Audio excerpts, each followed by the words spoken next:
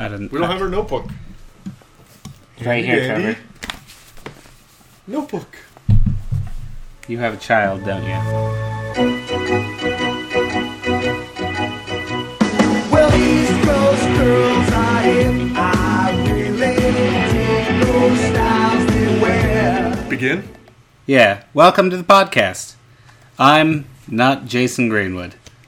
Indeed. I'm Matt Montgomery. I'm here with Trevor Brady. Jason has apparently suffered a hamstring tear or strain of some sort.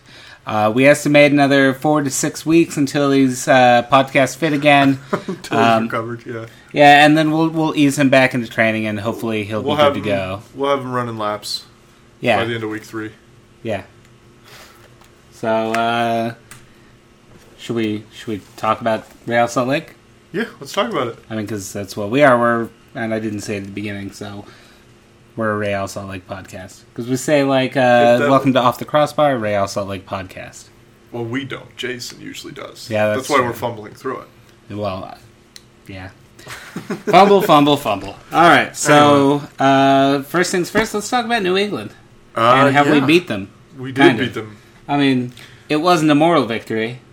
It wasn't really an immoral victory either. It was a victory. It was an actual victory. Oh, that's pretty cool. Yeah. Which is nice. Yeah. We haven't had one of those in... Well, we're going to say we haven't had one of those in a while, but we haven't played in a while either. Yeah. Yeah, we went on a little bad run there. 5 games. Yeah. And then maybe we just pulled out of our tailspin. That was that show with the bear that flew an airplane, right? Yeah, that's the one. I'm glad I remember these things. I do remember that one. So I know the hook to the theme. But Yeah. I'm not going to do it because this is recorded. Oh. Yeah, I keep thinking of the DuckTales theme, and then I'm like, no, that's not it. It's close. Yeah, It's kind of close. of course it is. Anyway, yeah, no, I think we beat an opponent that was... They've been up and down. Yeah. I think we've talked about that before, but they are either really good or really, really bad. Yeah, and they're clearly a side with some talent, some potential. Yeah. I thought they were kind of middle of the road, that game.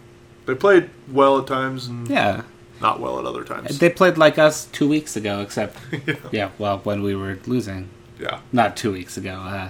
No, actually 2 weeks ago when we lost to Chivas. Yeah. They look kind of like us. They didn't get a red card, though, so good for them. Yeah, good for them. Okay, Trevor. And here's the part of the show where you get to disagree with me.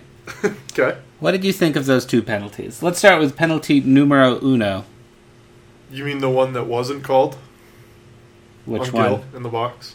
All right, I describe think I think it was Barnes. Somebody just cleaned Gill out. Yeah. It was a cross coming in, and Gill went up for it. And, I mean, he wasn't going to get there, which is, by the way, irrelevant. But he wasn't going to get there, and the guy just cleaned him out, took out his legs, and thought it should have been a penalty. It wasn't. I mean, it was one of those where it's like, probably shouldn't have been, but he didn't, and it's, I don't know. Didn't call it. But anyway, you're not talking about that one. You're talking about... No, I'm certainly not. Who was it on? It was on Schuler? Yeah, actually, I was never really certain whether it was Schuler, Borchers, or someone else in that mix. I think it was Schuler going up for the header. It right? was Darius Barnes that came in and kind of undercut him. Yeah, didn't play the ball in the air. Didn't play the ball, turned around. But Schuler went up for the ball. To me, that's a penalty, and a just penalty. Not one you'll see called all the time, but a good penalty call, regardless. Yes. Trevor, you okay? No, it was a penalty. What do you want me to do? I don't know how to take this. All right, so you didn't have a problem with it? No, I didn't. Because I think all of the 1/8% of people who live in Boston who watch the team. Sorry, that actually might be exaggerating a little bit. It's probably closer to like 1/100%. Yeah. There are a lot of people there, right? Plenty. And so you have to get all like 200 fans. I think they've got more. 2,000? Yeah. All right. Give them credit. It's 4 digits. Speaking of 4 digits. What? I have 4 digits on my hand. I also have a 5th, but who's counting? So, Not you, apparently. yeah. No, it was. I think you said it best. It's a penalty that is not often called. Well, not that it's not often called. Not because always sometimes you see that not called. Yeah. And, I mean, it's still a penalty. Yeah. Refs sometimes don't call it for whatever reason. Maybe they don't call it because they don't see it, or they don't call it because there's fouls on both sides and they'd rather just let it negate itself. But it's a penalty. Yeah, I mean... The only argument against calling that is that sometimes refs don't call it, and that's a really bad argument. Yeah. Rules say that's a penalty. Yeah. So the ref called it. He's playing the rules. Like, yeah, no, I've got no problems with that. Good.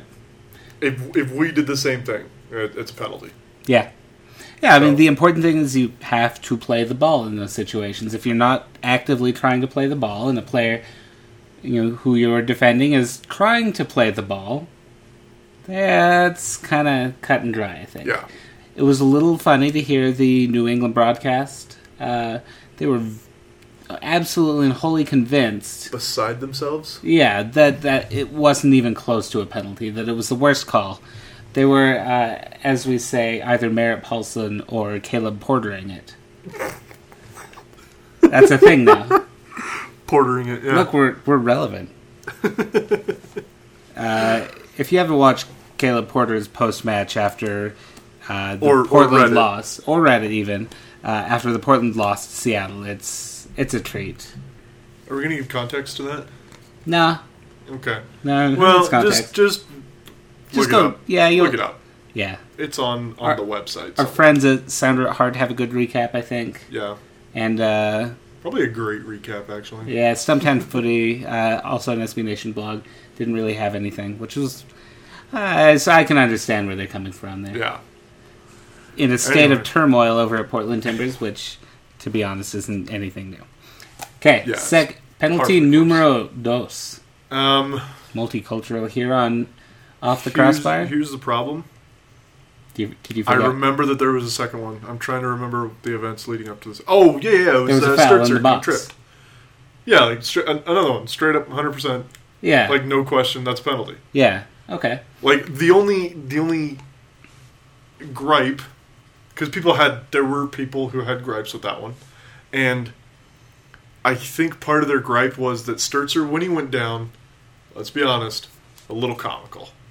He went down with his arms outstretched and his legs outstretched, and just... I've got a thought on that. It looked like, if you see a player down doing that, it looks like the kind of guy that's going down soft, looking for the call.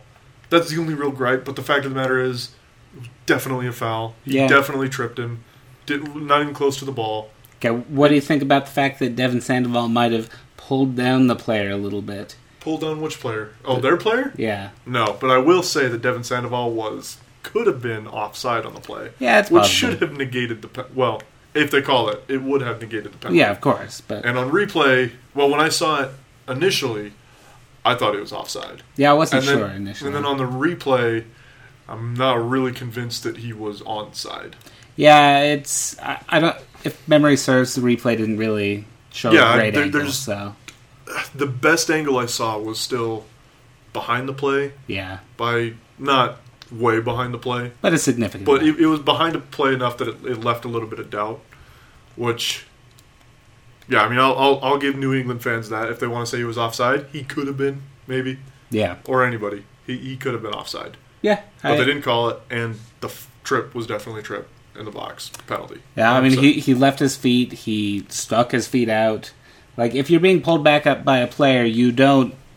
still try to tackle. Yeah, I mean, if you do, then You're asking for it, yeah. which is what he was doing. Now, my thought on John Sturtzer's going down was not that he necessarily dove. I think he actually lost his footing before the play.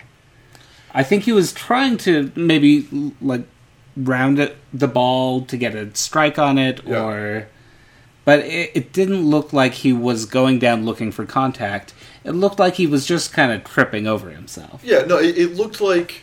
I mean, to me, it looked like a guy who got tripped, knew he got tripped, he knew he was in the box, so he's going to look to the ref for the foul. Yeah. Look Oh to the yeah, ref absolutely. to make the call. And that's what it looked like, and I think that's exactly what he was doing.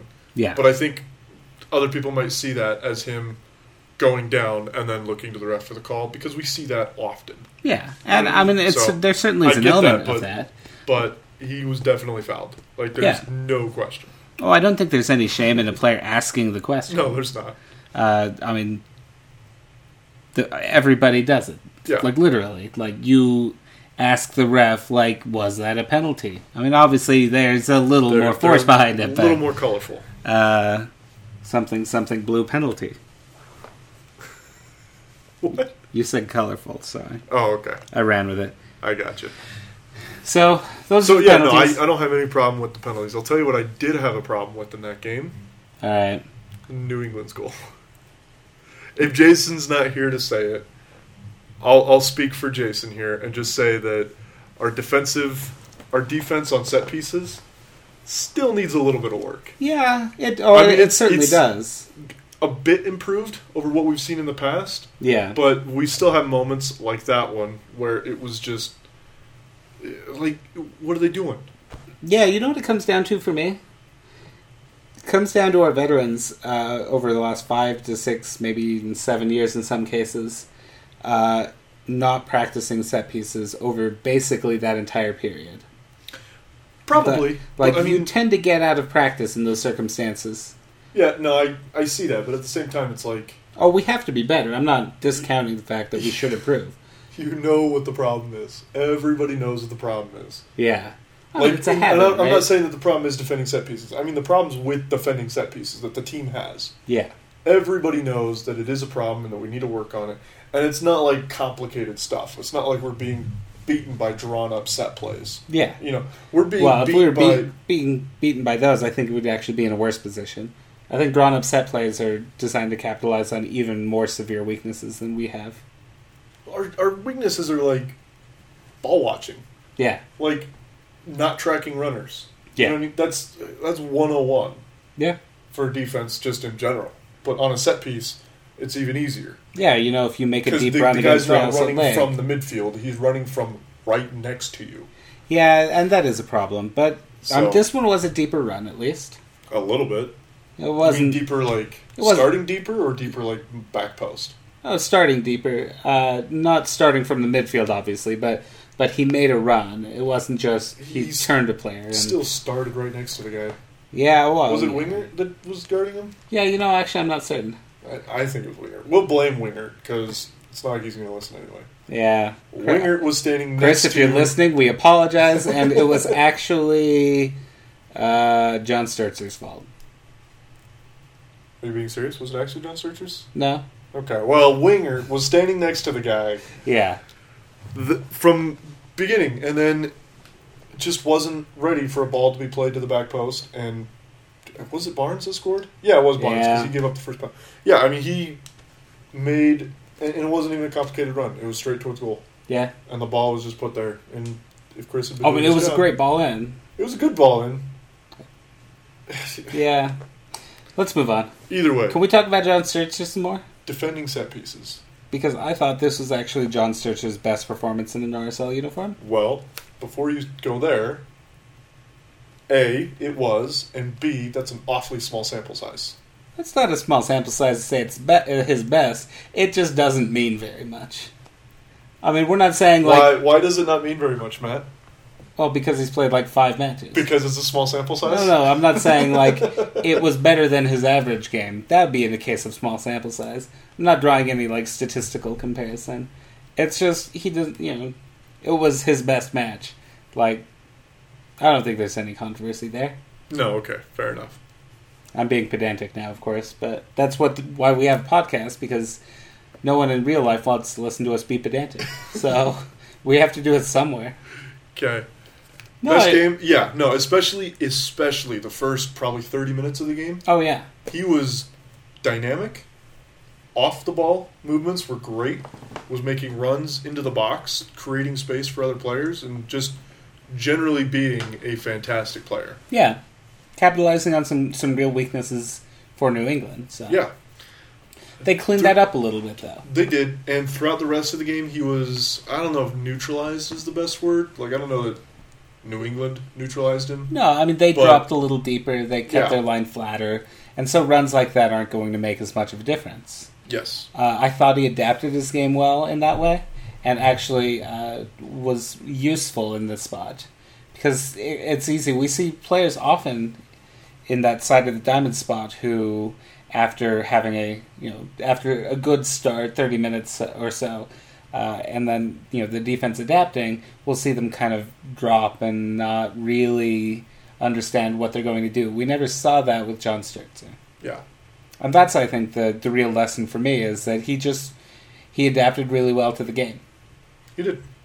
And he, like you said, he played great. I don't think he was our best player, but he was far from the worst. Who do you say our best player was?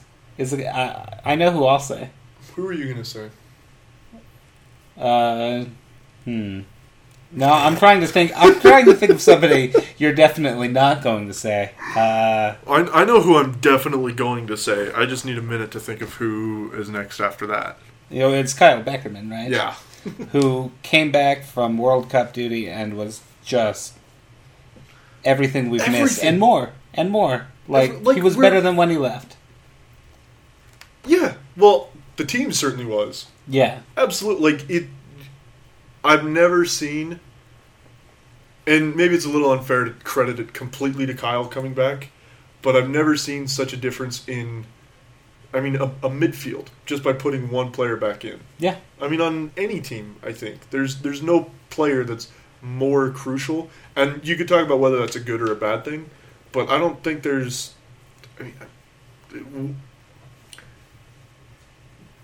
Kyle's just so crucial, and it was just so evident in the last couple of games. Cole Grossman is not a bad player. No, certainly not. But in this system, he needs time and he needs work in order to be anywhere nearly as effective. Yeah. I was thinking, last year we had Beckerman out for a spell.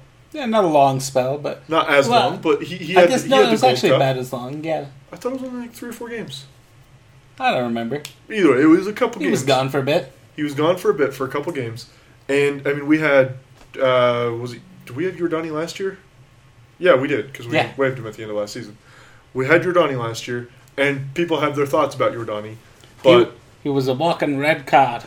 Yeah. Look, I used an accent to indicate that I wasn't portraying my own opinion. Yes. I should be a professional. But we had Giordani, and when Giordani played, there was still that drop-off, but I felt that Giordani was better at that position than Cole Grossman is.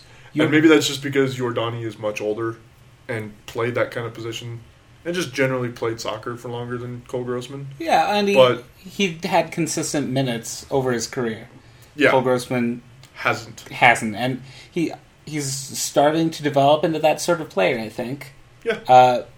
Giordani Alvarez was a close analog, I think, for what Kyle Beckerman brought. Yeah. Defensively, he was all right. Offensively, not great.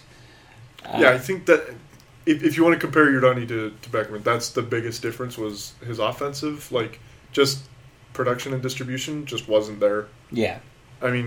Defensively, he probably still wasn't as good as Beckerman, but he was... No, not as good, but he was still good. He's going to be a starter in MLS next year. Yeah. More than likely. And for with good reason, yeah. Because he's a good player. He'll be behind Kaká. Yeah, he'll be feeding Kaká. That's the greatest thing about MLS. I love it. We can say that somebody played with David Beckham and Giordani Alvarez behind the infamous Kaká. Infamous Kaká? Yeah, he's infamous because he played in Italy. No. Yeah. No. That makes you infamous. He's very famous. Well, there's an element of fame and infamy. Well, okay. We're being pedantic again. Well, yeah. That's why we have a podcast. I'm just saying, he played in Italy, so he's a little bit of a villain here on the podcast. There's only 2 of us here, so... I have to represent both Jason and myself today in this. Yeah, but there's only one of you, so there's no majority. Basically. That's true. Thankfully... So, no, he's democracy not a villain. Is not the determiner for fact. In fact, he's a hero. And well, that... And had he been playing, Brazil would still be in the World Cup. I said it. Well... no, yes, absolutely. I don't know that he would have made as much of a difference as you're saying, Yeah, probably not. you know who would have made a difference? Ned. Ned Grabavoy. Even playing at goalkeeper would have been a better choice boy. than Julius Caesar. I'm glad you got that in, and I'm glad you got that in there. Woeful. Now, Julius Caesar was not the problem. If you want to talk about No, he wasn't. problems on defense, Julius Yeah, it Caesar was everybody? not. It was the 4 players in front of him. Yeah. Yeah, that. I think it was more the 10 players in front of him. Well, I'd only attribute defensive blame to 7 or 8 of those. So. Well, nobody was good. But anyway, back to what we were talking about. Okay, what about Nick Romano? I think we saw that Cole let's talk about Grossman this is... more. Sorry, I just need to finish this point. Okay. I think we saw that Cole Grossman is definitely that position, but he's not there yet. Yeah, and And just the difference between him and Kyle Beckerman is, I think, a lot bigger than we all thought or expected. I mean, we can recall that Jordani Alvarez in his first few games for Real Salt Lake in that position wasn't good. Last season, he was good. Yeah. When he came, he was okay. He was a little sketch. He was risky. He was dangerous. He wasn't a good passer, really. But he developed well into that position over his 2.5 years at Real Salt Lake. Yeah. And I think we can see Cole Grossman. John Sturzer on the brain. Still on Sturzer. Yeah. I think we can see Cole Grossman having the same sort of trajectory. Maybe with him not going to Orlando City when they come into MLS in 2015. That would be kind of weird. That's the hope. Yeah, although, and this is going to delight some of you listening, if you're actually listening, expansion draft, that's all I want to say about it, but, that's a thing. I kind of want to start... I mean, we bring it up every single time. Yeah. I kind of want to, get rules first, and then talk about it. Yeah, let's do that one of these days. Let's do it. Charles, maybe we'll invite you back, if you promise to be good this time. Maybe. It's a hard maybe. We love you, Charles. I hope you know that. We're smiling right now. And chuckling and laughing, as normal. Yes. Anyway, moving on. Sorry, you were about to make a point. Nick Romando. He was back too. Did it really make that much of a difference? I think so. I mean... He had Yeah. a couple great saves, but... Well, see, that's the thing. As far as saves and shot stopping, that's where I think there's the smallest amount of difference between Romando and Atnella. Yeah. Because as far as just simply making saves or stopping shots, they are both very good. I think one of them's definitely better. Yeah. But they are both very good. I think the what one Romando that rhymes with Rick Namondo. I think what Romando brings to the team that Atnella just doesn't is obviously being a veteran, being a leader, not being afraid to and tell people what they're doing wrong. He's a fantastic locker room guy for that very reason. Yeah, exactly. But I'm just talking about on field. One of the things I noticed, I may have mentioned it to you before. Probably. But if you watch Atnella play, if the defense makes a mistake, Atnella just gets up and goes about his business. If he makes a save, he'll just get up and get ready to make the next save. If Romando, if the defense fails in front of Romando, he makes a save and then he immediately gets up and starts yelling at people, telling them what they're doing wrong, what they need to do better. Just generally being a leader on the field. Yeah. And that's one that Atnella just doesn't have, and I think that ferocity makes a difference. Yeah, just knowing that passion, just knowing that as a defender, you're going to get yelled at if you make the mistake. You're not going to make that mistake. You know what I mean? I mean, you might. You might. Still. But we've seen that happen before. You're going to play with a different mentality as a defender. Yeah. In front of those two different goalkeepers. Yeah, I think so. I think you're just going to play a lot better in front of Romando than you would Atnella. For me, I don't know that the defense played significantly better. It's that the midfield defended better. Yes. So. Yeah, that was for sure.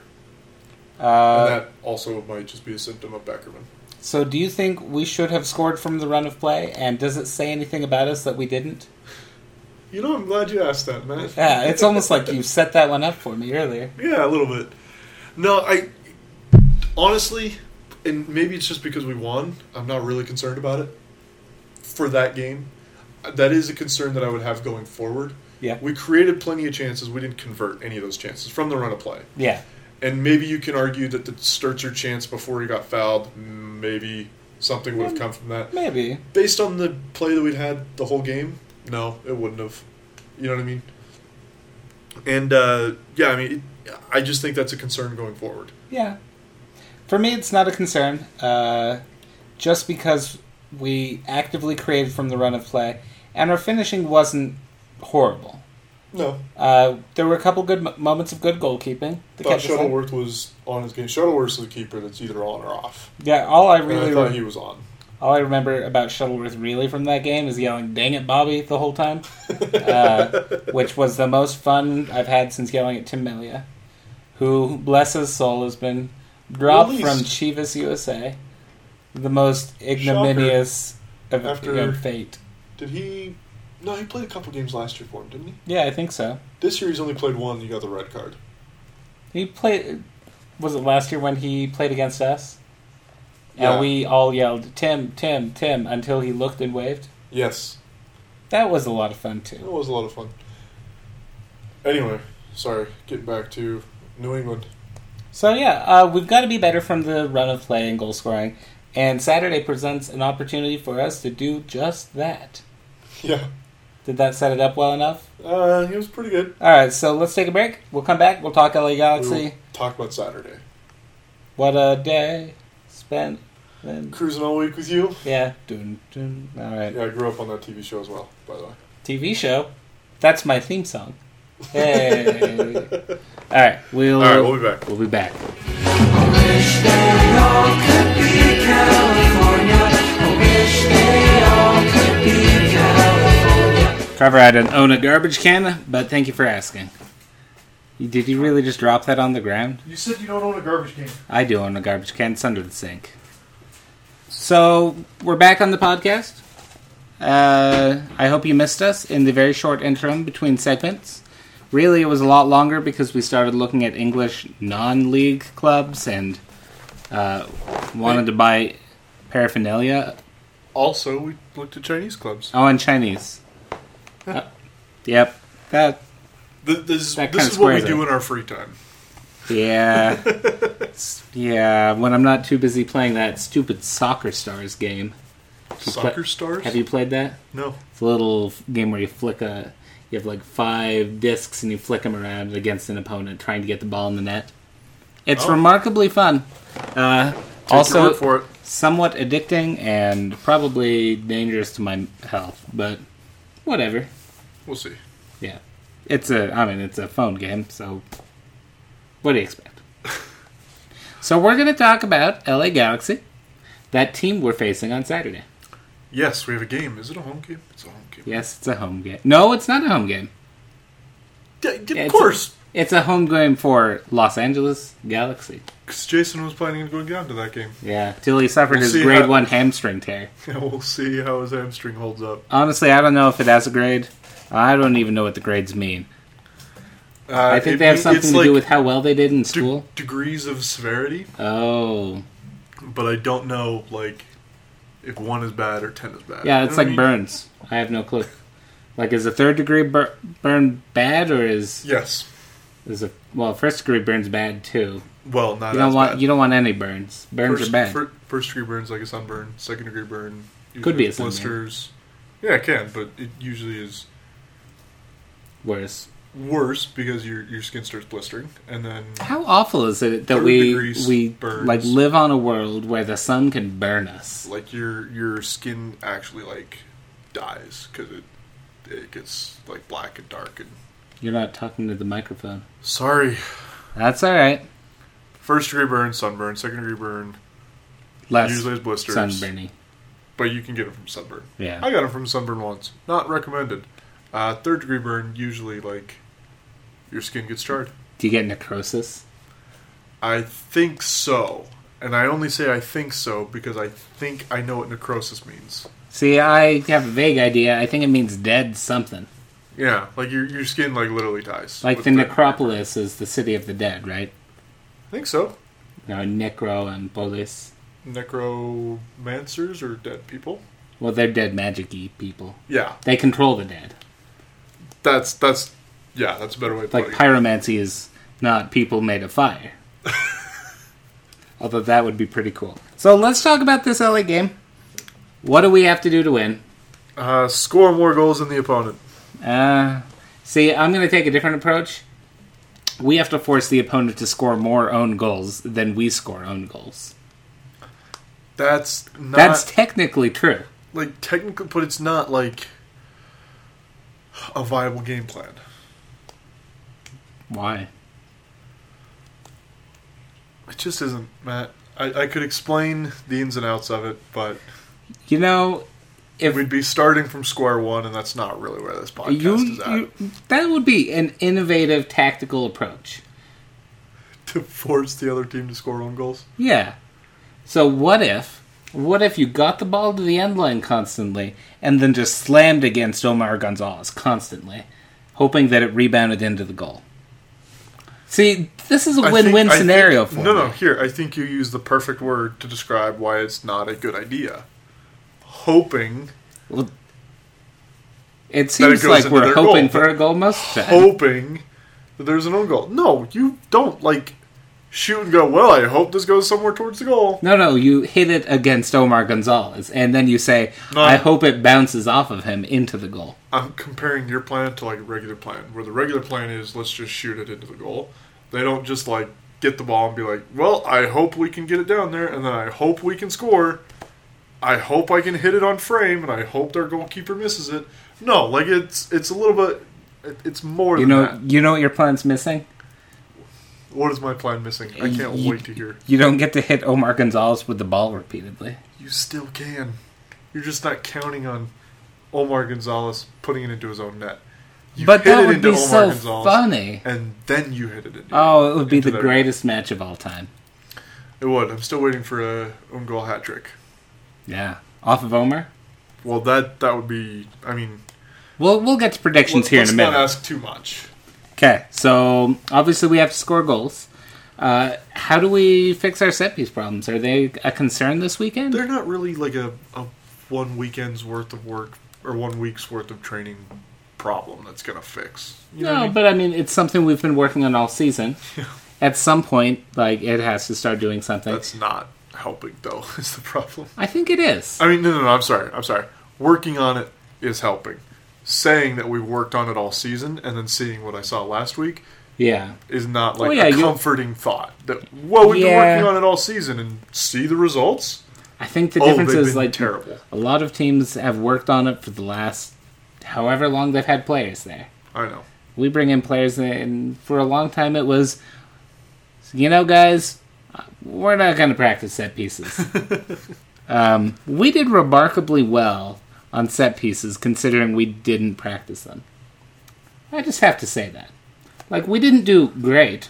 A lot of the time, we didn't necessarily do good.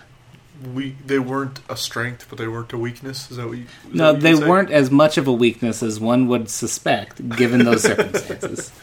All right, fair enough. Okay, so do we just count on penalties again? Can we? I mean, this LA Galaxy side might be without Omar Gonzalez. So we probably Thus can't nullifying count my on, plan.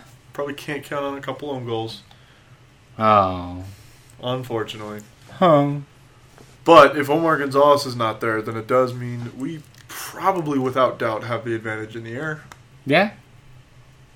That's fair. So, I mean, maybe we get a goal off of a header or something.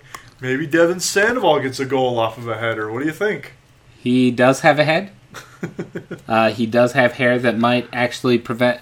I think that's why he hasn't scored a lot with his head, actually, is his hair absorbs so much of the impact that by the time it hits his skull, it actually is not going to bounce far enough.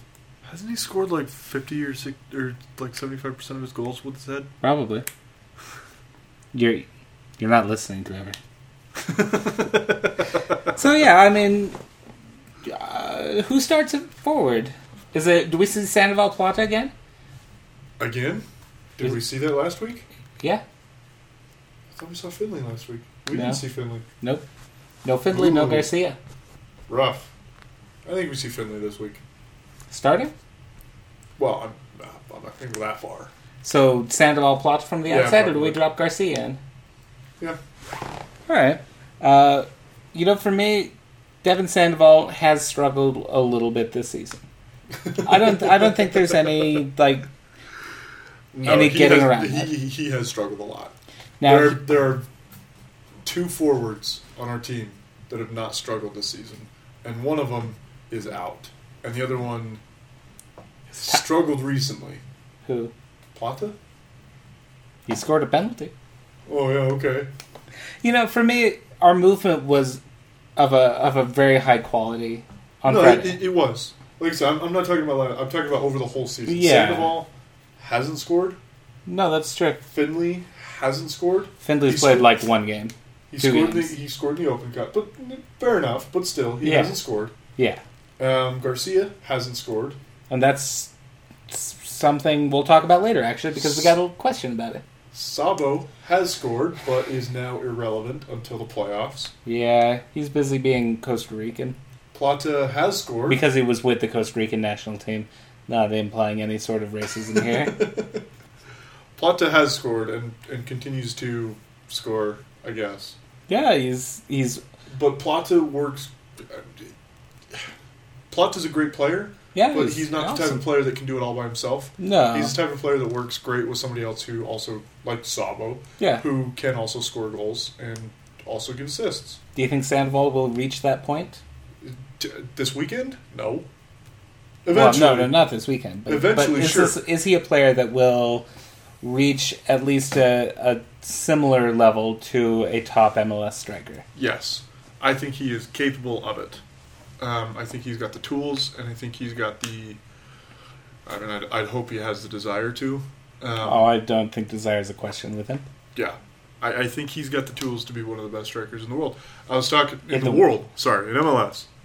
Let me cool my jets here for a second. He really should be playing in Italy by now. I swear.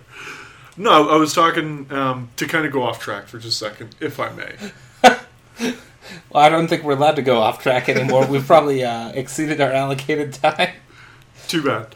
Yeah, that is too bad. isn't it? So, when the U.S. was out, everybody was like, well, what's the 2018 roster going to look like? Which is the stupidest question you can possibly ask. I don't think... Or the stupidest article you could possibly write after the U.S. loses the World Cup. Like, immediately after the U.S. won. Yeah, I think It's- the best articles like that are who are players we should be looking out for, Well, see, and and who here's- are some of here's the the people problem. we know about now. Here's the problem with that. All the articles that were written, pretty much every single article that I saw written by a major blogger, article writer, media person for MLS. Reporter. Journalist, You could say that. Maybe. columnist. Maybe those are words you would use. They were our words I would use. Pretty much every single person that put out an article does it every 4 years. Yeah. Right? And every single article, they start off by saying, well, look how big of an idiot I was 4 years ago, but I'll get it right this time. No, you won't. You're just Yeah. going to look like an idiot every 4 years. They put That's out an all right. article, and the first half of it is just saying, well, these are all the players that I didn't get Yeah, from 2014. And look, some of them aren't even playing soccer anymore. Some of them are playing in NASL. Some of them are struggling, to do whatever. Like, yeah, it's so stupid. And then they put out the players to watch, which Yeah. is nice. And generally speaking, they do a decent job of keeping an eye on players yeah. to watch. Even if they don't do a decent job, it doesn't pretend to be something it's not. Yeah, true. But even then, I mean, you get players like, I mean, I saw 2010 articles written after the 2010 World Cup that said, like, players to keep an eye on. Like, one of them was, like, Eric Lehigh, who hasn't played for the U.S. in 3 years. He plays in Europe, though. Yeah, he plays in Europe. Good for him. Barely plays in Europe. You know what I mean? Well, yeah. And then, I mean, there's just... one of them said, keep an eye on Mike Greya?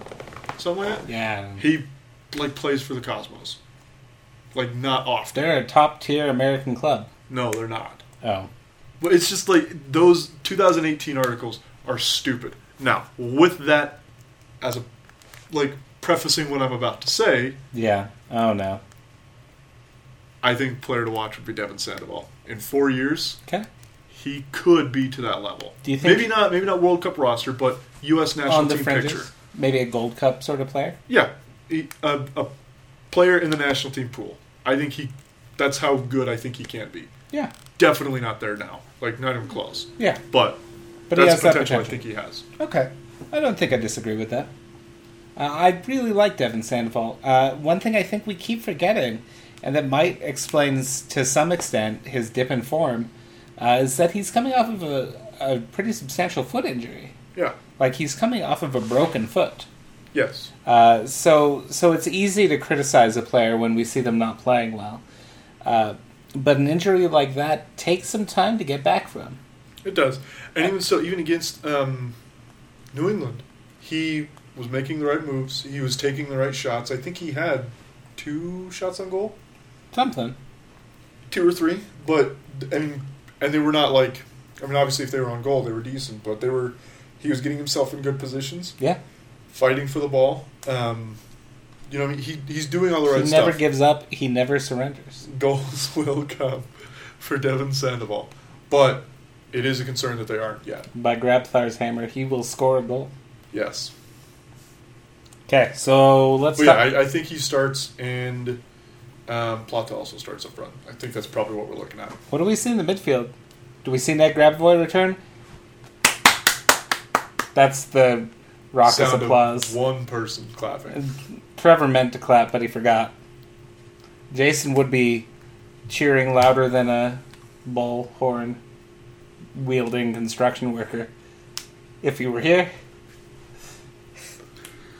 And I obviously quite like Ned Grabavoy. There is, I love just letting you go on those. Like, There- you're making it up as you go. of course, And it's there's obvious. And there- it's glorious. there is a distinct chance Ned could play. Ned could start. Okay. I'm glad. Okay. So let's assume. I'm not going to count on it, but I'm not counting on it, but let's assume for a second that Ned does start. Who plays on the other side of the diamond? Gil. Why? Gil. I asked why, not not what. He was pretty darned good. Was He's been pretty darn good. Yeah. And his competition for that spot has not been pretty darned good. I'd say his competition for that spot now includes John Sturzer, Okay. who has had one good game under his belt. Let's be honest, he's not like torn everything apart Yeah. in that good sense of tearing things up. I think... See, here's the thing. Maybe he doesn't... I don't think he competes with Gil for that spot. I think it puts him into the picture of competing for, like, the second spot. You know what I mean? Because the only reason he started that game was because Mulholland had a red card. If Yeah. Mulholland was there, available for that game, maybe he starts, maybe he's on the bench, Yeah, and either way, Sturcher's out of the picture. maybe. But we'll notice that Cole Grossman did start, or was on the bench. Yeah. Cole Grossman would have been a pretty natural option in that side of the diamond spot a year ago. Yeah.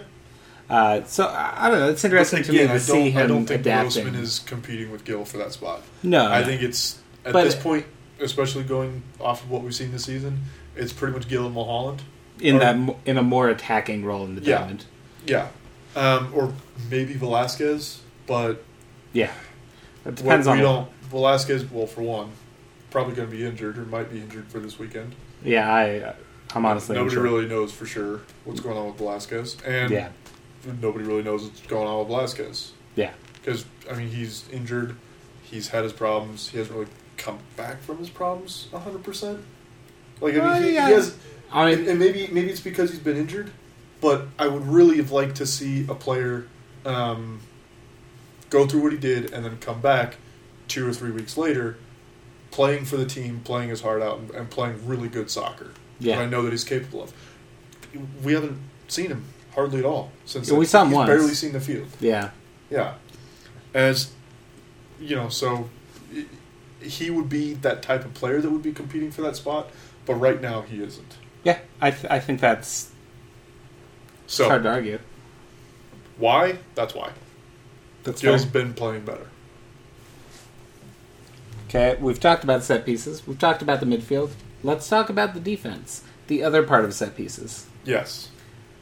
Do we see any changes? I don't think we do. Defensively, Tony Beltran will be back.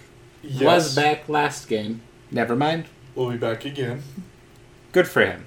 He's coming back He will twice. continue to be back. Yeah. The only change, and this is a what would Trevor do differently Oh no. moment. The only change I would see, I'm ready for this. Balchin's not really available. No, he is injured. I would kind of like to see Mansali play more. Okay.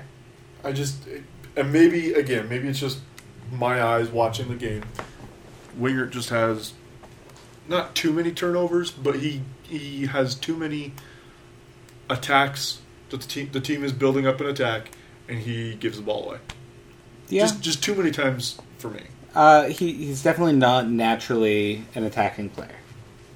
No, he really isn't. And Where like I said, Monsali, I think, is a definitely naturally is. attacking player. and Monsali has his faults. Oh, I don't think we'd ever pretend he doesn't.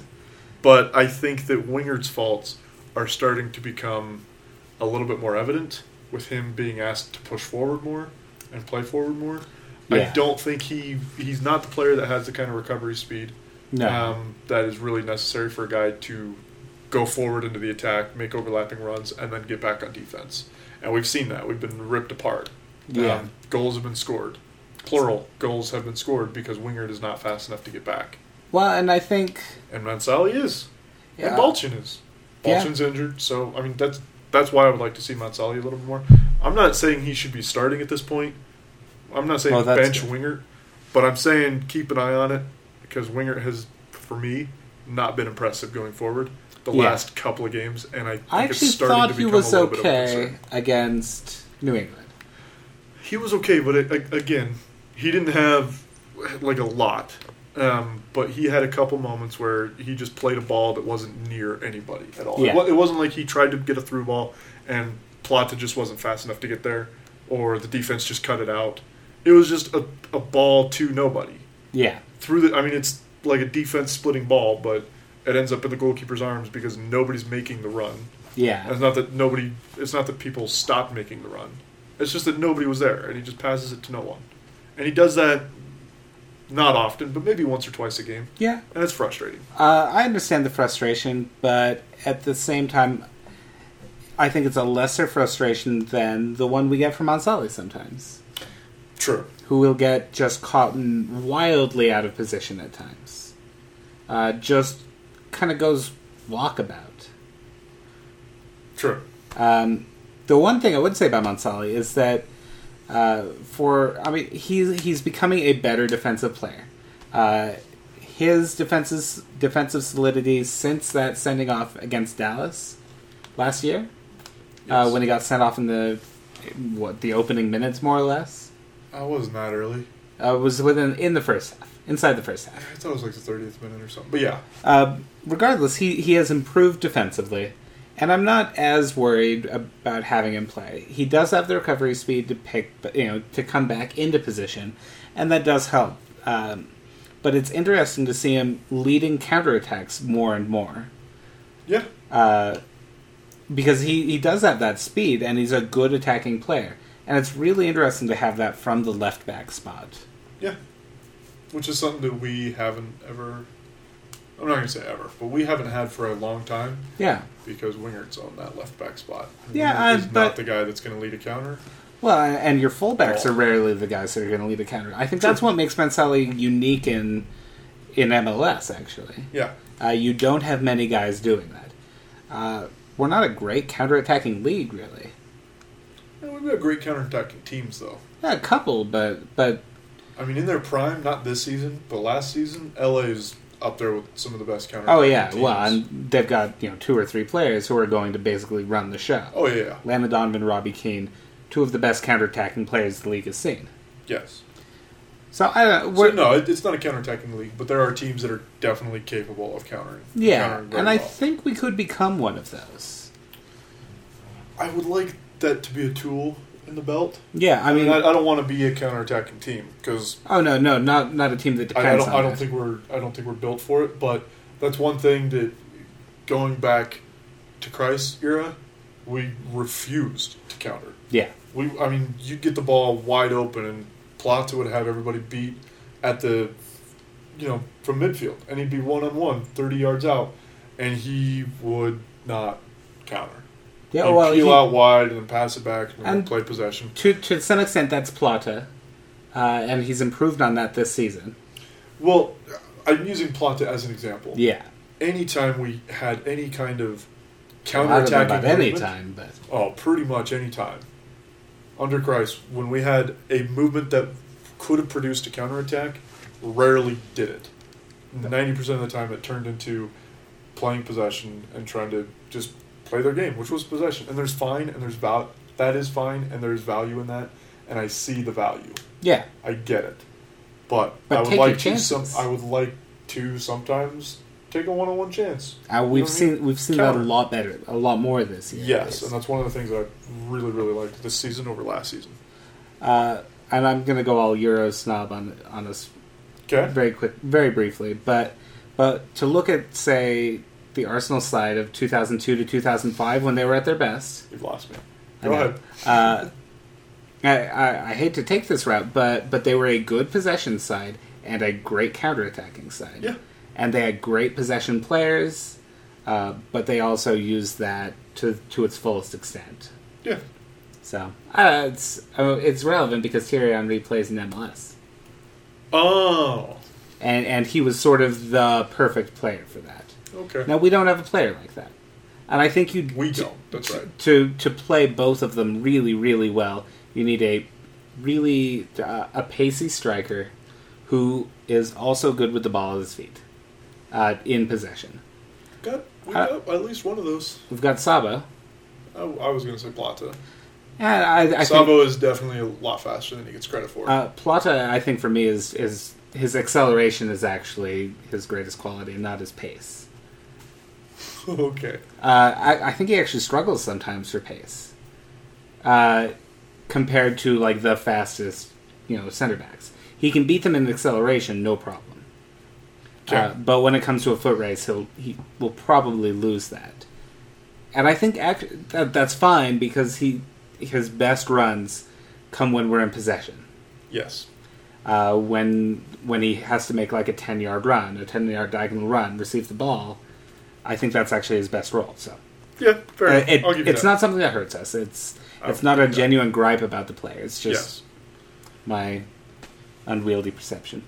Okay. Last thing about lineup, do we think Nick Romano starts? Yes. Why wouldn't he? He hasn't been in training for most of the week. I believe he was back today. I'm not worried about it. I'm not either. just asking the question. I think I feel like there's a human aspect to Jeff Cassar that we might not have seen as much with the Jason Christ. Christ bot. Yeah, Yeah. because to me, I can see Ramondo being out for a couple days or missing training, just to spend time with his family. He just got back from the World Cup. He's a huge family guy. He loves his family. Maybe give him 2 or 3 days at the beginning of the week to miss training just to be with your family. And I think it's good for his health long term too. Yeah, So. exactly. And that I don't know that. Like, I'm not reporting that that's why Oh no, of course not. Ramondo was not there. But it seems I would feasible. bet money that it's more that than, say, like an injury concern or anything. Yeah, I don't think it's an injury concern. Yeah. It's just, and it may just be mentally getting back into the routine of playing once a week, Yeah, and not helping to prepare your team to play every 3 days. yeah. So, yeah. No, Ramondo starts. I don't think there's really any question about it. Okay, I think I'm with you on that. Any surprises in the lineup? For us, Yeah. see, here's the thing. Every week, I think I've got the lineup pretty well sorted. I Like this week, I'm pretty confident that we nailed it yeah. with our starting 11. But it seems like every week there's some kind of goofy surprise. Yeah, and it's been really maybe, interesting. Maybe it's Finley and Sandoval that starts. Yeah. Or maybe, why not? We see Finley and Plata. Or we see like one striker or 3 strikers. Well, see, or that's the thing. Like, maybe, but why? Maybe. Why would we see that? Well, it's happened. That's all I'm saying. Is Yeah. There's been that element of unpredictability But- this season. Under Jason Christ, we could reliably predict the lineup every week. There might be a single surprise. Yeah. Jeff Cassar has proved a more surprising manager in that respect. Yes. So yeah, I'm like 100% confident on the lineup, but Yeah? I don't know. Yeah. I don't think we'll see any surprises. I don't see any reason why we would see a surprise. I think that's fair.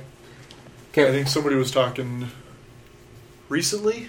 I don't remember how recently, but somebody was talking about maybe we got to change the formation or do something with the formation to figure out what the team is doing wrong, like during the middle of that run.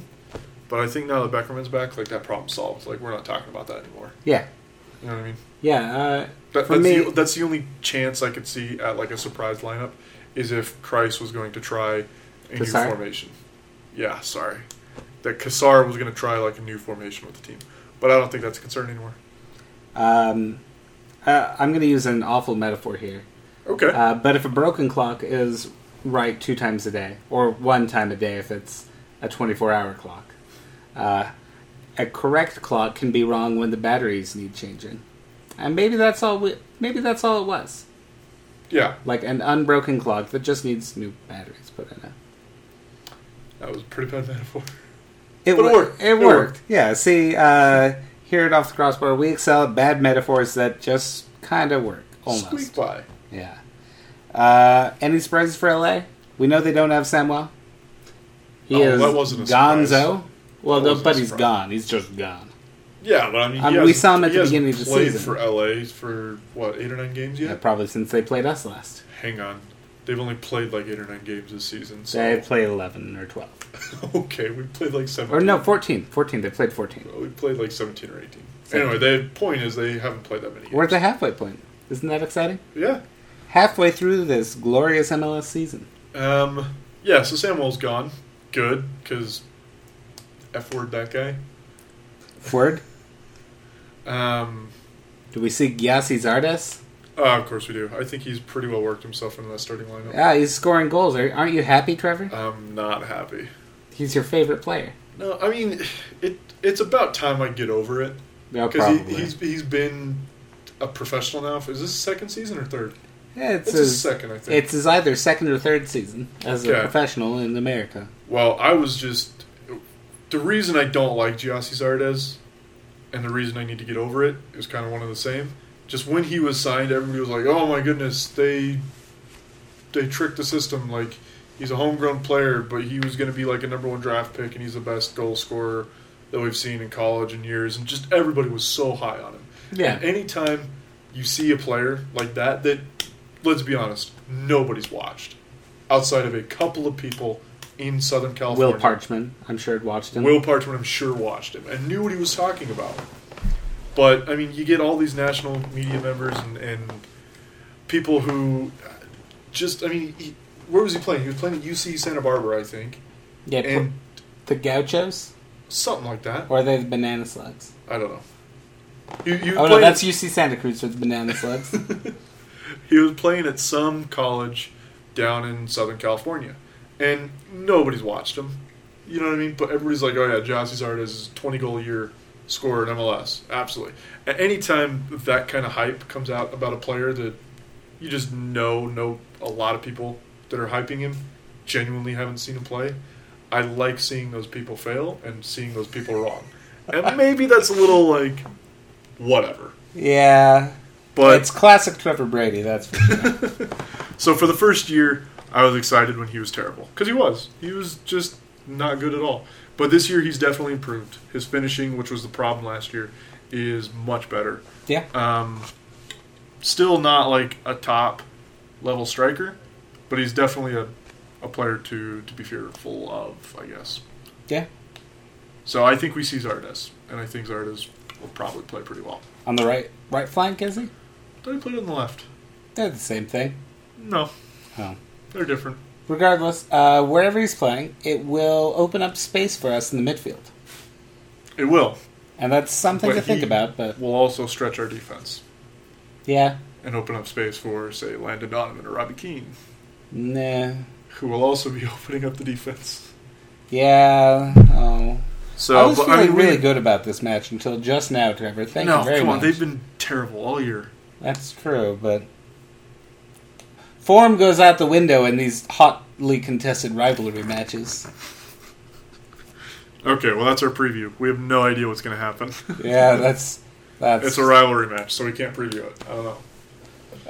To be fair, I'm not sure we've done a great job previewing it anyway. No, we really haven't. Jason, we need you back. We have said things that everybody already knows. Yeah, Donovan's probably going to play. Keane's probably going to play. Gyasi Zardes is probably going to play. Samuel's not. Yeah, Samuel's not. Josh Saunders won't. Josh Saunders won't because he's not with the team anymore and hasn't been since 2000. 12. But it does give us an opportunity to talk about him a tiny bit, because he's just gone to New York City FC. Is on loan to San Antonio, I believe, until then? Yes. Until they come into MLS. Well, till the end of this season. So, just worth touching on, the first of our former players to have joined Jason Kreis in New York. And the last of the players that Jason Kreis cut to be signed to another team. We never cut him. We waived him. I think his...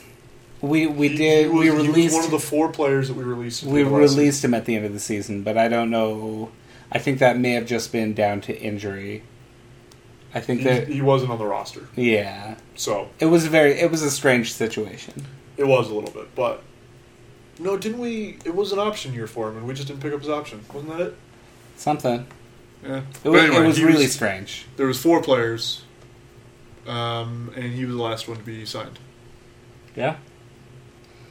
Anyway, good for him. Glad he's going to be, I was going to go off on the 4 players, but then never mind. Yeah, no reason. We don't need to.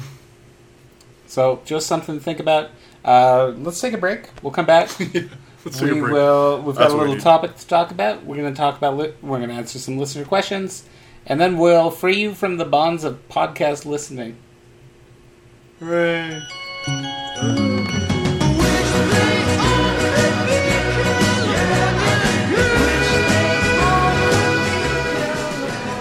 And we're back. Stop swiping. We're going to get in trouble with the Tinder police. I'm not even on Tinder right now. That's remarkable. Need to make me That's the clear. most surprising thing I've heard all day. I am on Instagram. That's which like the is- time Jeff Cassar started Rich Balchin instead of Tony Beltran. It was an injury thing, though. So it's not like that at all?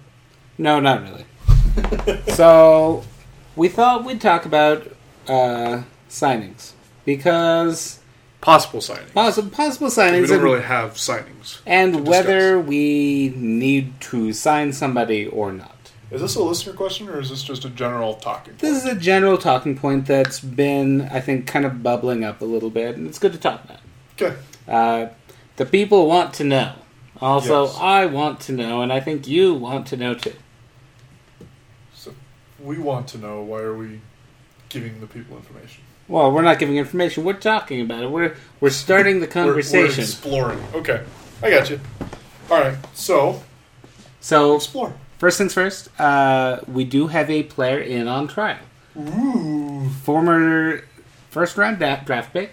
picked in 6th overall. 6th overall. Like 2 years ago, 6th overall. So, And San Jose Earthquakes never played guy. Sam Garza. that's not true. Oh, He he played not for him? never played. He played, I think, a grand total of like 250 minutes in 2.5 years. Yeah, no, he didn't play a lot. Like, Yeah. let's make sure that's clear. I wasn't being literal. I think he played He metaphorically did never ever played. less than 15 appearances, I think. Oh yeah, he literally had less than 250 minutes. Yeah. His first season he had 109 minutes. He had fewer the next season. That sounds about right. Funny story, he still played more than Enzo Martinez. Who was picked, what, like 15 something, 16? I thought he was 18th or something. I don't think we went that high in the draft. I think That low in we're. the draft. I don't think we picked at that position in the draft. It was before 20 and after 13, we'll say. Yeah. So it just interesting to see another member of that draft class kind of falling to us, maybe potentially.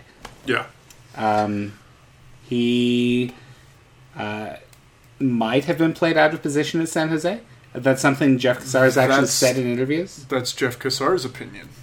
and that might be the player's opinion too. Maybe, yeah. I mean, it could be. But the position that he was playing was one of more of a winger Yeah, type position. Not really a out-and-out striker like Alan Gordon, Steven Lennart, yeah. Well, in San Jose, Chris like Wando. their strikers are of a different sort than our strikers here. Yes, for sure. Plain and simple, their system does not I don't think a Joao Plata would actually work in San Jose. No, he wouldn't. Which is not to say that Sam Garza is a Joao Plata, because No. he's definitely not. He's definitely probably not. I did do a search today For his name? for his name on MLS Soccer to try to see if I could get like videos of maybe goals that he scored or He something hasn't like that. scored any goals. Hasn't scored any goals. He does have a single assist to his name. He does have 2 clips that I found. I searched through. I just did like Sam Garza, and then went through like the first 3 pages because I hate the search on MLSsoccer.com. Yeah, as a web developer, I can agree. Pretty much garbage. Yeah. But anyway, I pulled up like 3 videos, and 2 of them were pretty bad. The third was not that great. What do That's you mean my pretty scouting. bad? That's my scouting Like, report he on was Sam bad? Garza. The video was No, bad? he was bad. He was not good. He had one in particular that actually, some people may remember this. They were playing against Columbus Crew, and Garza got the ball on the right, and he had Wando making a run down the left. Both of them had beaten the defense, or beat their defenders anyway. Sam decided to take a shot, tried to curl it far post with his right foot from the right-hand side, which is a little bit weird way to do it. But anyway, tried to curl it far post, missed Wando, and Wando freaked out. Just started screaming and yelling at Garza. You couldn't hear what he was saying, but you could see that it was not polite. Anyway, a big stink was raised by a bunch of people because it was on camera and everything, and everybody's like, "Oh, Wando's an a-hole. Getting mad at this rookie." And everybody, like, they wrote articles. It was like, no, he's not. He's just upset. He's a competitive player. That's what happens. Yeah. Anyway, that happened. That was Sam Garza being terrible. And then... I don't know. You want a player that's willing to take shots on, though, even when another player but you want him to put it on frame when he's... Oh, yeah, of course. He was like 10 yards out. Oh, so you didn't have that vital fact. Sorry. He was like 10 yards out and had the entire goal to shoot at. Wasn't like being pressured by anybody. He just missed. Yeah. And then... That's a rookie move. Yeah. I mean, fair enough. It's a rookie move, but you still, like... I mean, if it's you not good. If you went through any number of our players and just only had like a couple highlights to pick from, and they were... Frankly, you could compile far worse from our players. Maybe, but... Anyway. It's not encouraging.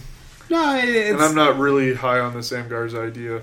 I'm indifferent on it. I don't think he's the solution to whatever problem there may be. I don't think he's being proposed as any solution. He's not really an option that I would entertain. What it is for me, so to preface, I think playing under Frank Yallop as a rookie is maybe, a bad move in general. Yeah, maybe one with fragile confidence, maybe one that didn't react well. You need a coach that can guide you along. And so often at these teams that pick in the lowest spots, they're not at those teams. Like the coaches who can guide along young players and get them playing well, typically pick later in the draft because their teams play better.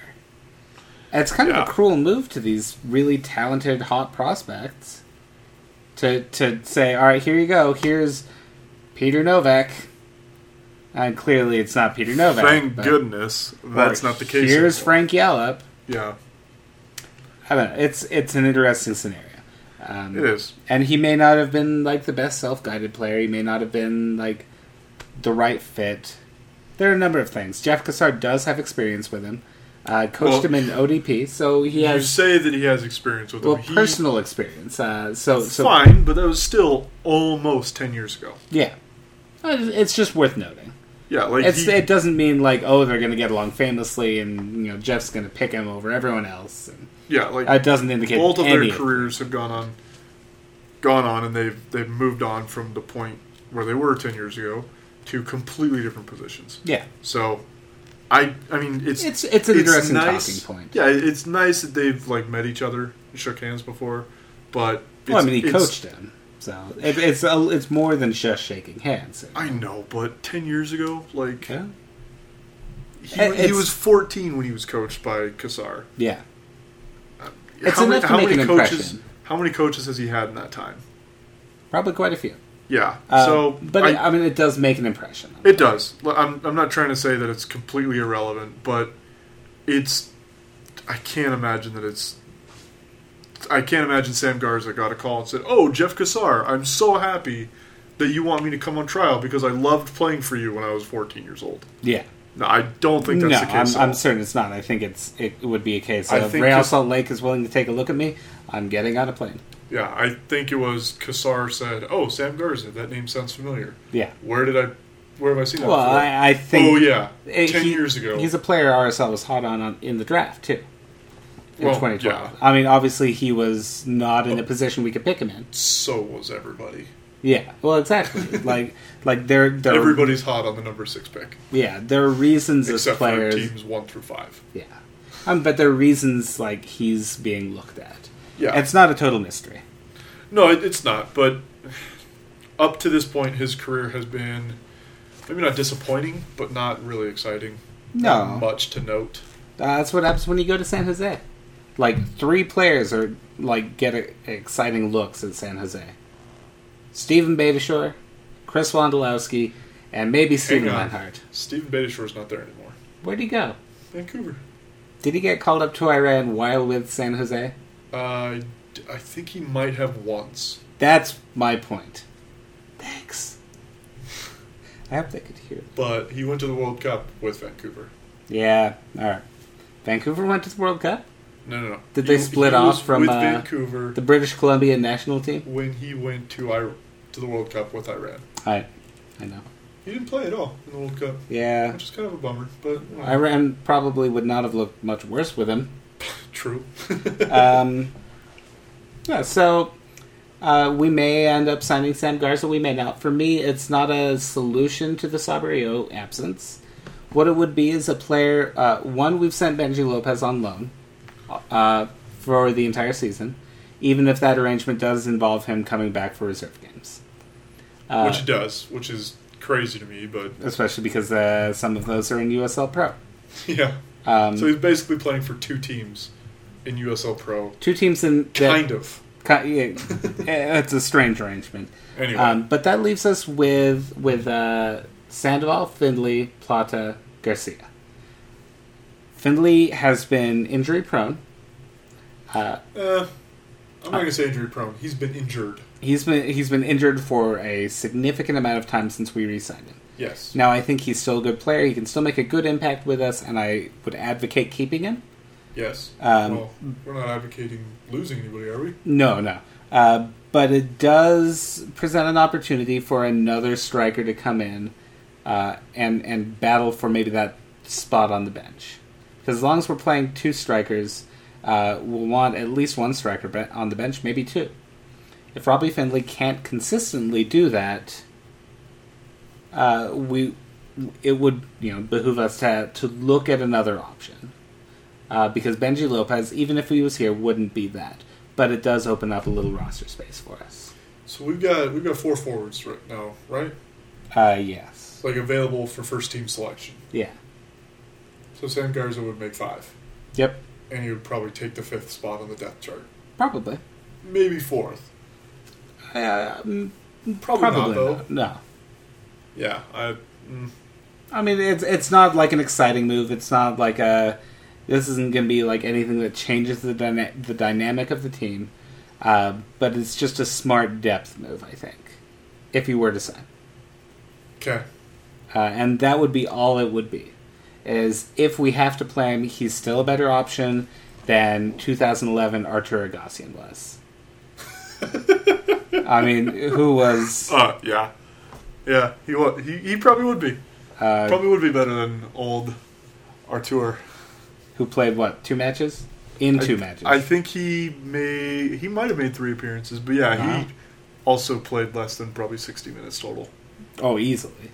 And on the face of it, that was... 60 minutes too many? Yeah. Not great. He was not a good player. That's what you get for being Yura Movsisian's cousin, though. You get a chance. Yeah, you get a shot. Which was probably one of the stranger moves we've made. Recently, for sure. Yeah, I mean, since 2011 forward. Yeah, well, I mean, I would say you got to go back to 2005, 2006 I years. discount anything done under that John Ellinger guy. That he just no. Okay, fair enough. I got you. Okay, so So, is that addressed? yeah, Those are the major talking points? do we want to sign a forward? I don't. Personally. Do you want to I- justify that? I think that we've got... I mean... I think that we have forwards. I think that we have capable forwards. I think that... Worst case... I'm sure there's something somewhere that says we can call Benji back if we need him, right? For first team? Probably, but I don't. I mean, given he's not looked good for the reserves, I don't think we would. Fair enough. I don't think we're in the position where we're like, oh guys, we definitely need a fifth striker. You know what I mean? We need. 'Cause, I mean that would be the guy that doesn't make the bench. Yeah. You know what I mean? So I don't. If we were down one more, I could see the concern and I could see why we would want to do that. But I mean, if we do sign him, for me, it's got to be on like the rest of this season and an option for next season, and that's the longest you give him. Oh yeah, I don't think there's any. You don't pay him a whole lot of money. No. You know No, what I mean? we'd probably pay him the minimum, given his. Well, I don't know if we'd pay him the minimum or the league minimum or the minimum for like the second tier, because they break it up strangely. But it would be like 36 to 40,000, with basically like a half cap hit. Well, I think because he we was- signed him he after was a certain waived, date. so we would, if he's waived, we just pick up the contract that San Jose already had, don't we? No, not if he's waived. After a certain point, they go through like a small draft period of like 2 days, I think, where you can pick up a player off of waivers. But once he passes through waivers, Then he's just an MLS player. or an out of contract. MLS yeah, player. and we would be eligible to sign him on a new contract. Okay. And the cap hit would basically be half of his contract. Well, his cap is Ish. going to be like peanuts. Yeah, it would be like 20,000 maybe if we were on a $40,000 contract. Yeah, which is nothing. Which is probably about all we have space for. Yeah. So I don't see where it makes a lot of sense to sign Sam Garza. Personally, I'm going I to don't- disagree that I think it makes sense, but in a limited aspect, I guess. Okay. So let's move on to listener questions. I think we've exhausted the topic. Okay. Okay, Fair enough. we have 3 today. Now that we've talked about it, None of these are about Neds, he's gonna be sent home tomorrow. or he's going to sign. What? Yeah, one of the two. No, Yeah. we've been like, no, let's not do it. He's either gonna sign, or we're gonna have spent the last 20 minutes talking about him, and he's gonna be sent home tomorrow. I think it's still an interesting conversation to have. Because it's good to talk about the prospects we have and if we need somebody and what sort of player would help us. Here's the other side of the coin. If we can just go back to it, hold off questions for a second. Yeah. Does it work for Sam Garza coming here to RSL to be the fifth person that doesn't make the bench? Because Sam Garza is the type of player that probably could get picked up by an NASL team. Maybe not be starting right away by an NASL team, but he's the type of player that could probably make more in NASL. Probably. You know what I mean? Yeah, I mean... That's the other side of it. Yeah. Is Real Salt Lake a good fit for him financially and career-wise? Financially, it's probably a non-issue. Yeah. Housing, vehicle, that's a basic stipend taken care of, I imagine. Sure. But I mean, is he the kind of guy that's going to go in and say, yeah, I'll gladly take league minimum I don't know. for a year, and then I'll have to go find another team? Unless he tastes it up, or... I think the Okay. experience... We have a good coaching staff. Yeah. I think we have one of the best coaching staffs in the league right now. They all have head coaching experience. Yes. Except Jeff Cassar prior to this year. They all... It just seems like a good setup to be a part of. Yeah. As a young player, No, I'm looking not to gonna- kind of get his feet maybe wet in games sometimes. Not be playing in... basically for the most desperately playing team in the league. To be like with a side where you can play for the reserves and like they're going to actually try to play you the ball. Yeah. Makes a difference. It does, but anyway. So I think developmentally, like, this is a good club to be at. But it's always down to the player.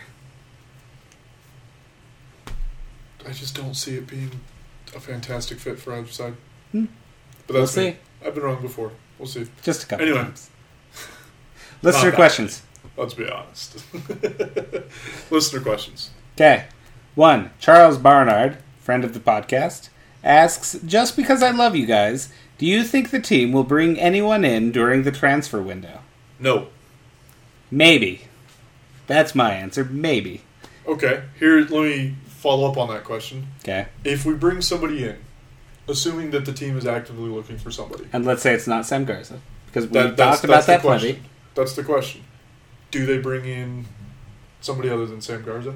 Yeah, I think there are a lot of options out there.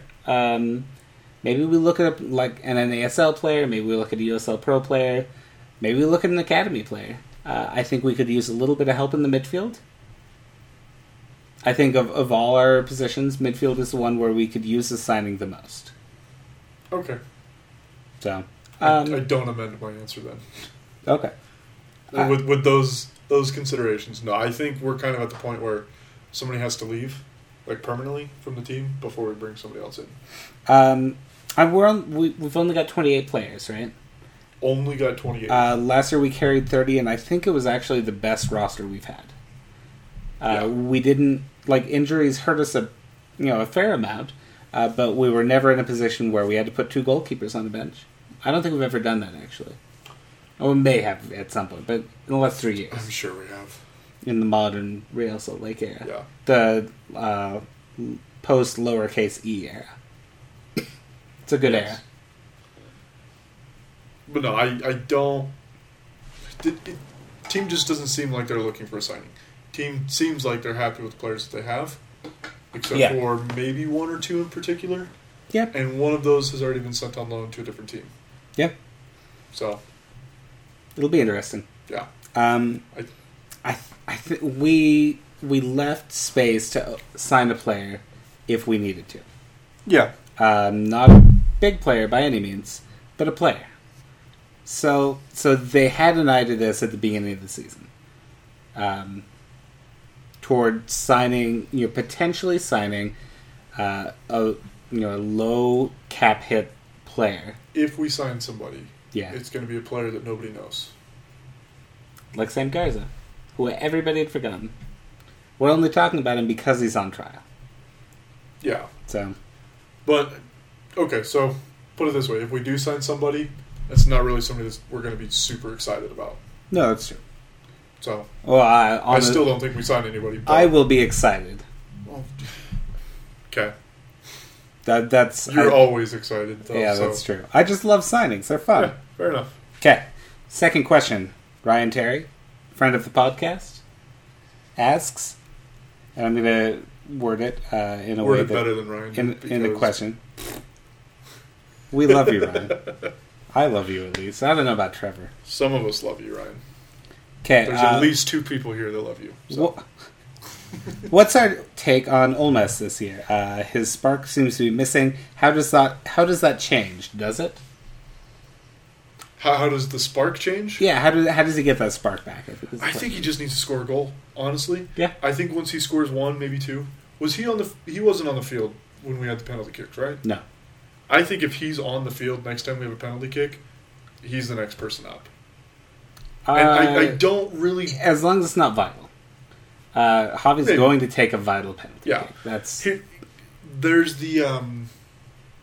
It's kind of cliche, but a lot of people, like if strikers are out of form or haven't scored a goal in 4, 5, or 6 games, there's or a 15 games or 20 games Oh, almost. in Olmez's case, there's a belief that just getting on the score sheet helps build your confidence, and a penalty is a great way to do that. And while I don't truly ascribe to that line of thinking, I do think that Olmez just needs to see a result. Yeah. And I don't think Olmez cares how he gets that result. Yeah. I think it's, at this point, it is just kind of a mental thing for him. He needs to see a result either in the assist column for him or in the goal column. And I think that's what will really get that spark back. I think he's going to play the way he has been all year, which has basically just been a workhorse doing the right things, but not really, just not getting the goal. Yeah. I think once he gets the goal, we'll see the old Olmes, or the Olmes of last year. I think we'll Again. see a better Olmes. I do think he's I better. agree. I think he's better than last year. Last year, In some ways, for sure. not in the goal scoring column, but Obviously. I think his movement's better. He makes smarter decisions. He gets back and helps a little bit in defense better. He's not necessarily a two-way player, but he's just better in general. Yeah. Now, better in goal scoring, no. His spark, But it he's- does seem to he's- be missing right now. he's a lot of times seems to be getting himself into better positions. Yeah, and his last few matches, I think he's made good runs. He has. Well, Well, we say last few matches. He hasn't played in a couple of games, has he he? didn't play last game. He did play against Chivas. I thought he made some good runs. Okay. Now, we had substantial problems in that match. Yeah. I don't think Olmes was one of them. No. Um, And that's the thing. I don't think Olmes has really been the problem yeah, in games that he's been in. So, to his credit, I think he is playing well. I think he's playing acceptably at least. I don't think I think Ryan's right. I think he had a spark last year that he doesn't have this year. Yeah, I think that's indisputable. I don't.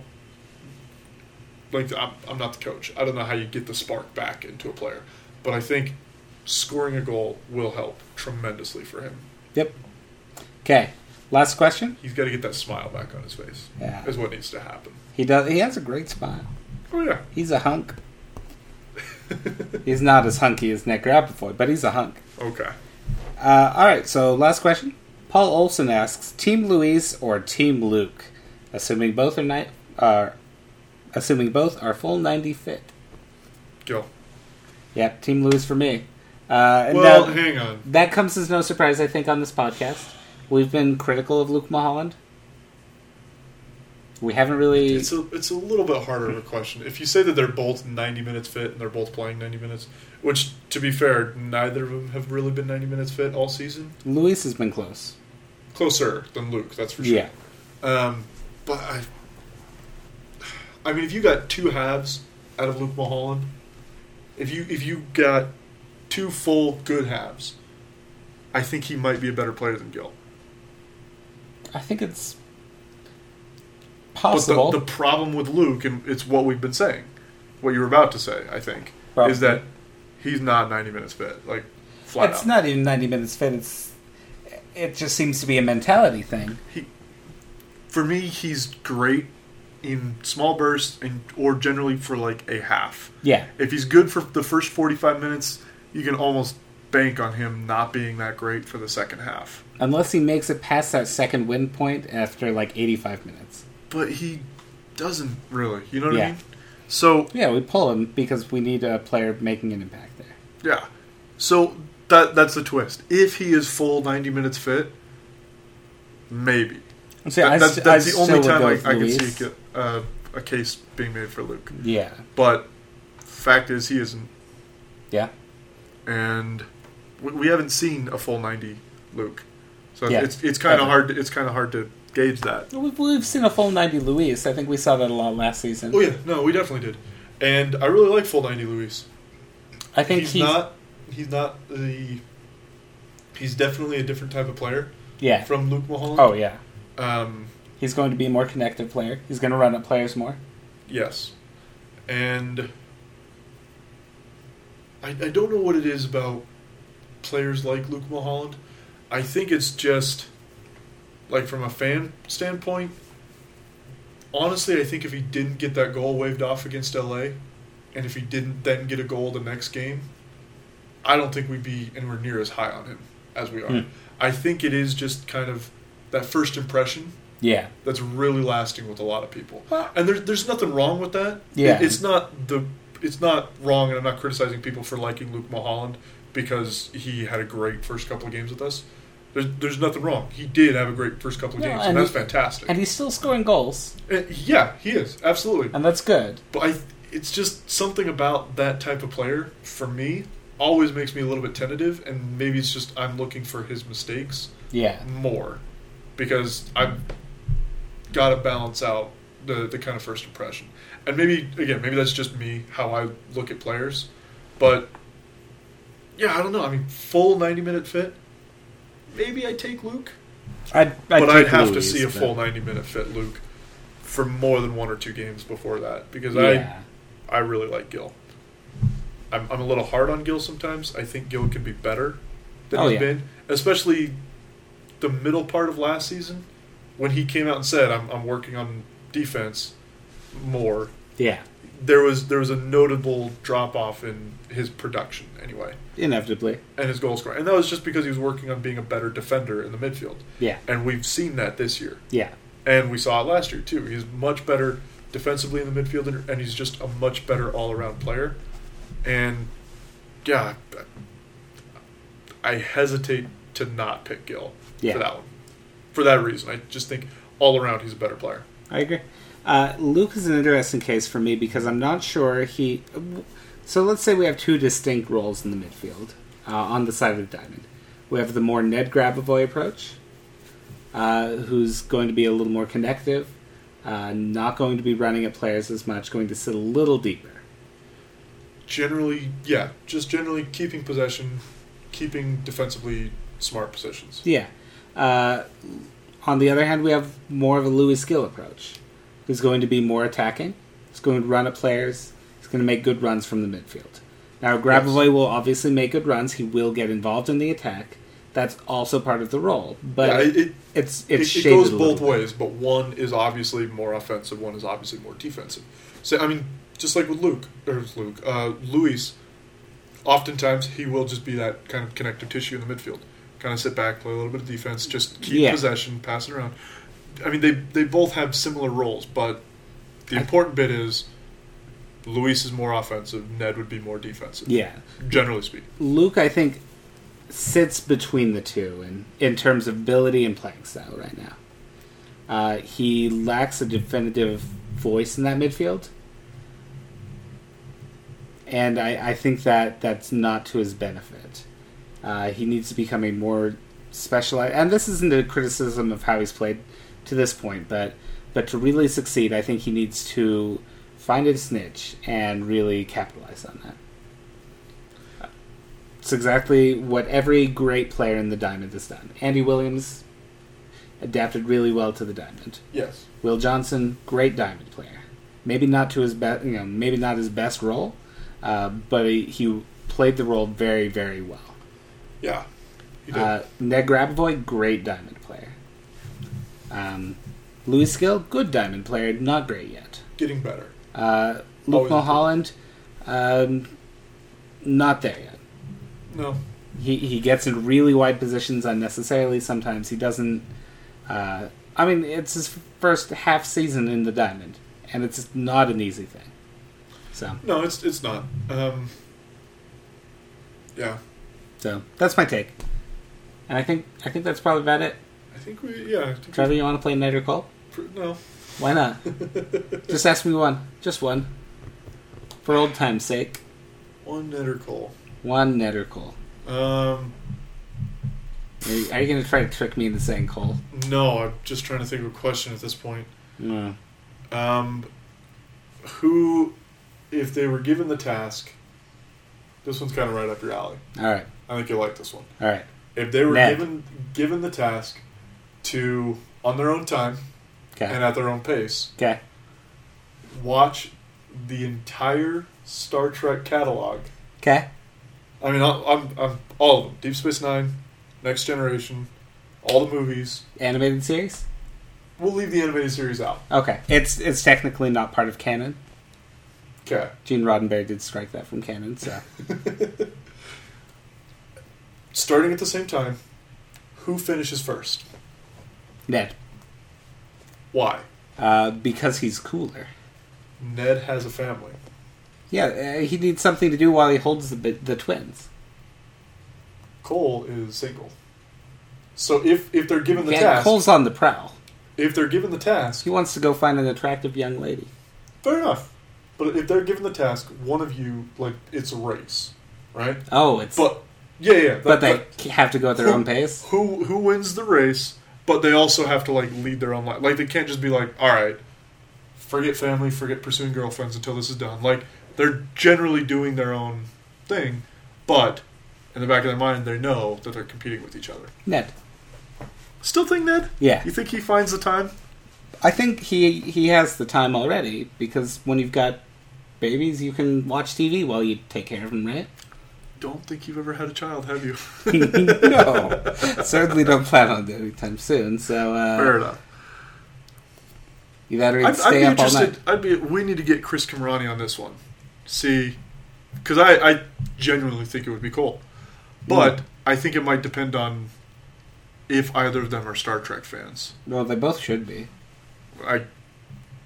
I'll concede the point, but if Cole is like, totally, yes, absolutely, I love Star Trek, and Ned's like, yeah, whatever, you know what I mean? Yeah. I think that, or vice versa.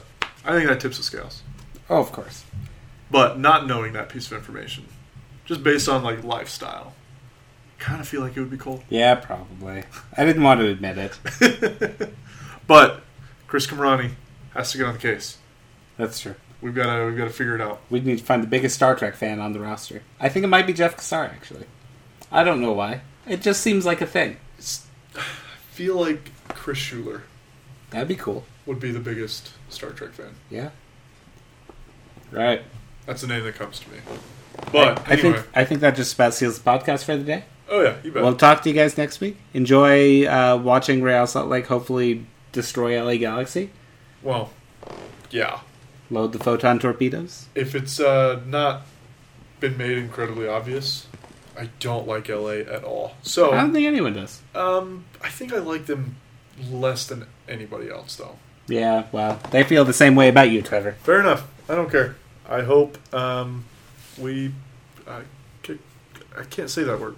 I hope we beat them soundly in Yeah. the skirmish. Anyway, next week. See you later.